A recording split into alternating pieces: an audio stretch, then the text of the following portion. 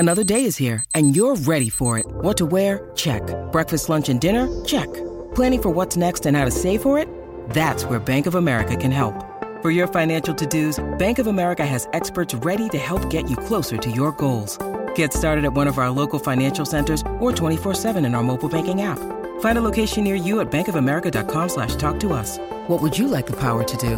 Mobile banking requires downloading the app and is only available for select devices. Message and data rates may apply. Bank of America N.A., member FDIC. When you need mealtime inspiration, it's worth shopping Kroger, where you'll find over 30,000 mouth-watering choices that excite your inner foodie. And no matter what tasty choice you make, you'll enjoy our everyday low prices, plus extra ways to save, like digital coupons worth over $600 each week. You can also save up to $1 off per gallon at the pump with fuel points. More savings and more inspiring flavors make shopping Kroger worth it every time. Kroger, fresh for everyone. Fuel restrictions apply. Hello, welcome to Emotional Badass, where Moxie meets Mindful. I'm Nikki Eisenhower, life coach and psychotherapist, and on today's show, we're exploring the difference between running away and choosing to leave.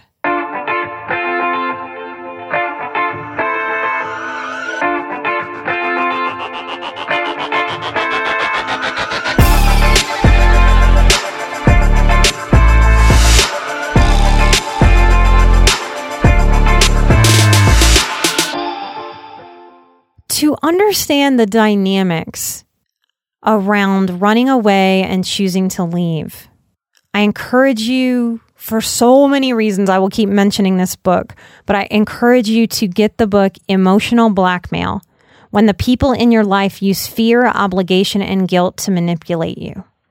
Susan Forward, Forward, is the author. She is also the author of one of my other favorite books called Toxic Parents. Susan Forward in her work doesn't mention high sensitivity, and yet I find that everything that she has produced speaks right to us. My guess is that Miss Susan Forward is a highly sensitive person herself. And if we hit that second goal on our Patreon, I am hopeful we will be able to track down Miss Susan Forward and hopefully have her on the show. There are so many shame dynamics about fear, obligation, and guilt that make it very difficult to process, when is it time for me to go away? And is that running away from my problems, or is that choosing to leave? So I've put together 10 questions. These are in no particular order. 10 questions, 10 things to really think about, to check in with yourself. Every single situation, every single circumstance, every single time in our lives is full of difference. So we have to take each moment where we are considering, should I stay? Should I go? Is it smarter for me to run away or to choose to leave? And what is the difference? When am I hiding and when am I doing something really wise? So in figuring out, am I running away or choosing to leave? In no particular order. Number 1, come from a place of understanding your personality and what your own personal growth edge is right now. Basically, if it's easy to run, if you're a runner, if you know that just in the face of stress and chaos, you throw your stuff down and haul ass out at the door, then just consider if staying another day, another week, another month, another year is part of your growth edge. And in the same sense, if you suffer from a case of over loyalty, if your personality, if you're feeling parts, if you're empathy, because you're an empath like I am, if these traits come together to create some over loyalty where you can recognize, wow, I don't run away quickly. In fact, I stay overly loyal way too long. If that's what comes up for you when I ask this question, consider that your growth edge may be cutting and running. And that may be the place where you can do the most growth and exploration for yourself. So consider your personality and what your own growth edge is. Number 2, ask a miracle question. What do I want? Don't limit yourself by what do you think is possible for you to get out of a person, out of a scenario, even out of yourself. Just what do I want? The times that I have chosen to leave very mindfully, I was choosing to go towards healthiness and away from dysfunction. There are times when dysfunction is worthwhile to work through with yourself and another person. There are times when it is worthwhile to see the dysfunction for what it is and to move on for your sanity and for your soul care. So if we just ask, what do I want? If I think about the times when I've left very mindfully, what I wanted most was to stay. I desperately wanted to stay and wanted to have some growth with the people that I left, with the scenarios that I left. Even jobs. There were times when I really, really, really wanted to stay at a job. I really liked the work, but that there were elements of it that were inauthentic or dark or taxing or dysfunctional in ways that I didn't feel right continuing to support. So when I ask myself the miracle question, what do I want when I'm facing leaving? Often for me, and that coming from that overly loyal place that I can slip into, I very much want to stay. So I think when we look at that, it helps us understand that what I want is to stay. And if I'm choosing to leave, that's actually the harder choice. Sometimes what we want more than anything is just to feel connected. We must check in with ourselves and ask, is it possible for me to connect within the circumstances and with the people that I'm trying to connect to? Do they have connecty parts? I cannot take my boyfriend's Android phone and shove my iPhone charger into it, can I? And expect it to work. Number 3, ask yourself, how am I the problem?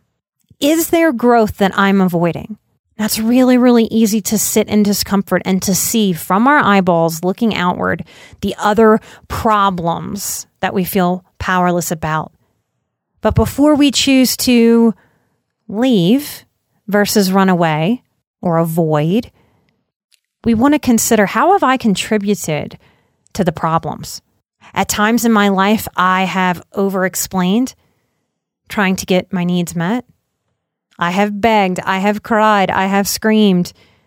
There's a book I haven't read yet that's on my shelf, but it's called Taming Your Outer Child. If your inner child gets triggered because of the circumstances, it may be in taking a break to let your nervous system come down so that you can make some more grounded decisions. So how am I the problem? Some of those answers might be, my nervous system just can't handle what's going on right now. I would like it to, but it's just not. How am I the problem? Maybe I go passive when I need to go assertive. Maybe I don't know how to assert myself. Maybe I go passive because when I do assert myself, I get slammed with pressure, just like in the emotional blackmail book that I suggested. If I'm very sensitive to the use of fear and obligation and guilt to manipulate me, then how I'm part of the problem is I don't have boundaries that keep fear, obligation, and guilt from controlling me. So I think that's a real question that helps us sit in our personal responsibility when we're looking to stay in or leave a situation. Number 4, consider the rigidity of the situation or the players in your situation. How much negotiation is allowed? Are you able to negotiate? If you learn how and step up into the negotiation, is there room for you to be heard, seen, considered, and for the system to make some adjustments so that you can fit with more comfort? If that system is rigid or fixed or unwilling or unable or unresponsive, there may not be space within that rigidity for you to negotiate for yourself. Number 5, get opinions, but not any opinions. And this is tricky for sensitive people who can lean very people-pleasing and very codependent. What I see this population do is they will ask the very worst people to ask in their worlds. This is one of those things that when I call a client out on, we often laugh about. They're like, yeah, why am I asking the person who always gives me the negative response? The person who doesn't understand me. So get opinions, but not just any opinions. Seek out opinions from people who live in a way that you admire and aspire to be more like. Seek opinions from people who have self-love and self-respect while loving others as a strong practice, as part of the fiber of their being. Who's doing that you know in your world? Ask them. Stop asking the wrong people. And by the wrong people, I know I'm talking in very black and white terms, but I think it fits what I'm talking about and how. Don't ask a religious leader if you believe that religious leader is more connected with the rules of the religion than your well-being. Consider the agenda of who you're seeking advice from. Seek out people who seem to have an understanding that you count and you matter and are able to separate their own wants. That's part of something that good healers are able to do for people. We don't grip you. I don't grip my clients. I want to encourage my clients to go seek out other opinions, to seek out all the healing that they feel called to. You can't ask people who grip you if it's okay to leave. That's a prescription for failure. And sometimes when we're scared, we will ask someone who will tell us no, just so that we don't have to face our work. Ask people who really understand personal well-being. Ask someone who has experienced leaving, and ask someone who has experienced not leaving and staying. Feel their answers from your heart and from your gut to help you decide what direction you would like to go in. Have you ever wished that you had a direct line to your pediatrician to ask them all the questions that constantly crop up while parenting? Well, we hear you, and we have been there too. That's why we launched the Bites of Health podcast. Every morning, we'll answer a commonly asked pediatric question in 5 minutes or less. You can tune in while you're making your second cup of coffee or from the school drop-off line. Who are we? I'm Dr. Jess Steyer, a public health scientist and also co-host of the Unbiased Science podcast. Every day, I'll chat with one or both of your new pediatrician besties, Dr. Dina DiMaggio, a general pediatrician, and Dr. Anthony Porto, a pediatric gastroenterologist.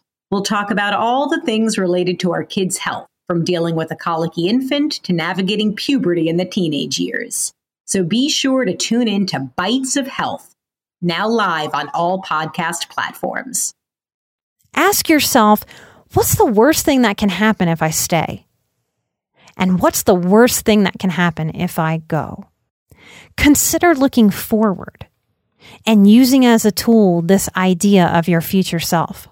If I model that for you right now, there is a future self for me, little bitty old lady. And she can look back on my life, and if I tap into the wisdom of what would my old lady self want from me, often I can tap into a really strong answer. I want that old lady version of me to be able to look back on life and go, yep, Nikki took the risks that she needed to take to grow. Now notice I'm not saying I want my future self to look back and go, ooh, Nikki made all the right decisions. I am aware that I will not make all the right decisions, but I will continue to make decisions and choices for myself and move through as I learn and as I grow and as I figure out what will work for me and what doesn't work for me, and I move through so that I get to be that happy old lady and honor that vision. If I flip-flop that, those of you that are parents, or imagine being a parent. And as I ask this question, I imagine for a lot of you, a lot will come into focus. All things being equal, if your imaginary or real child were in your circumstance, would you advise that child to stay or go? Often I see parents who are seekers, who are struggling with their depression and anxiety. In some kind of weird, twisted, kind of magical sense, they can give their children clear and healthy advice. That is also part of why generations of dysfunction continue. Because in that moment, what we're accidentally modeling for the next generation is do as I say, not as I do. And those of you who grew up with that very dysfunctional phrase probably just cringed. That's not the way that we learn as people. So if you feel that in your heart, that you want your children to do what you're unable to do, understand that they will respect more, even if it's hard for them to feel and walk through in real time. Feeling and seeing and having you model the courage that it takes to live with self-respect, to make the self-respecting choices. And those self-respecting choices sometimes are to stay and work through, and sometimes are to choose to leave, to move towards healthiness. Number 7, consider what rules have I been taught that I'm breaking? Either way, if I stay or go, what messages am I pushing against within my own psychology? For me, I was told a lot of things that I would call almost like a mob family rules, that you never turn your back on family. You're always there for family. And in a family with room to be an individual, those are not necessarily dysfunctional messages. In a family with rigidity where I feel like I'm drowning because I can't breathe, I can't be me, those messages are going to thwart my growth. So ask yourself, what rules am I breaking if I consider going? What rules am I breaking within myself if I consider staying? What rules am I breaking within myself to be able to take care of myself moving forward? Number 8, make some lists. A good old-fashioned priorities list. What's important to you? Lots of people will tell you sort of throwaway things like blood is thicker than water. What does that mean? Is that what you value? Make a priorities list. What are your priorities? And see what fits your priorities for this situation. Is it staying or is it going? And honor your priorities. You've worked very hard to figure out what those priorities are, what they've needed to be, and to reorder those priorities. So if you've done that work and you don't honor them, what are we doing? Number 9, ask yourself, is anyone around me a sociopath? There's an awesome book by Martha Stout. She's got a PhD. It's called The Sociopath Next Door. And I'm going to say something that might bother a lot of clinical therapists. But I think this is the truth of things that are unsaid. When I consult with other therapists, when I get them to tell me the things that they don't feel comfortable saying out loud, often what I hear is they often want to tell people just leave. But we have such a worshiping of family, such a worshiping of staying, and less respect for going, and honoring the family unit often over the individual sanity of the players. So our societal priorities may not be very healthy. And what I want to say is that if you are an HSP and you are in a relationship with a sociopath, I would stamp that with the approval to leave. The difference between sociopaths and narcissism is big. Sociopaths play the long game. They gaslight us. They create chaos and internal craziness in HSPs. Our nervous systems, in my opinion, cannot relax around sociopathy. Just like I can't take my dog around a snake and expect my dog to just relax, that dog's going to be super upset, anxious, barking, nervous, alerting me. Why? Snake in the grass. Pretty crazy for me to try to train my dog to accept a dangerous snake in the yard. That's why it doesn't work for sensitive people to try to calm themselves down and feel sane around sociopathy. We're not supposed to feel calm around that energy. Narcissists are all about them. Every sociopath is a narcissist. Not every narcissist is a sociopath. If you're wondering, read The Sociopath Next Door. It will give you the clarity that you need to understand what situation you're in and gauge the healthiness level of it and help yourself decide whether it's time for you to stay or time for you to go. If you don't know, get some help. Reach out to a professional. There's a lot of shaming in our society about running away. I would argue that running away and staying are both neutral. Don't allow shame dynamics to make these decisions for you. It is equally important that we have muscles of staying and equally important that we have muscles of leaving. And if someone says to you, you just run away, take a deep breath and understand that for the shame, the guilt, and the manipulative force that is. And take a deep breath with a hand over your heart and a hand on your belly and support yourself. I do what works for me. My soul care is my job. I don't need others to understand it. That's deep soul care. So cheers to those of you who are leaving, and cheers to those of you who are staying and figuring out what's best for you. If you would like to get some exclusive content, please come find us at Patreon and be one of our show producers. When you come support the show, you are keeping the show commercial free. I do not want annoying commercials on this show. So I appreciate it for me, and I appreciate it for everyone listening, that when you come support the show, that's part of what you're doing. You're keeping us commercial free. Come find us at patreon.com/emotionalbadass. Thanks so much for listening. Thanks for being our marketing team and sharing the show. The 5-star reviews on iTunes are very important in podcasting. If you haven't given us a 5-star review and you're benefiting from the show, if you're enjoying it, if you like what we're doing, that's a great way to come support the show. It works that funky iTunes algorithm and helps us on the business end of the podcast. So thank you for helping me help you, helping me. It's a big old help fest. Thank you for believing in me and my work. I believe in the power of your healing and your work. I can feel it, and I hope you can too. Keep taking care of yourself. Until next time, I'm Nikki Eisenhower, and we are Emotional Badass, where Moxie meets Mindful. Bye-bye.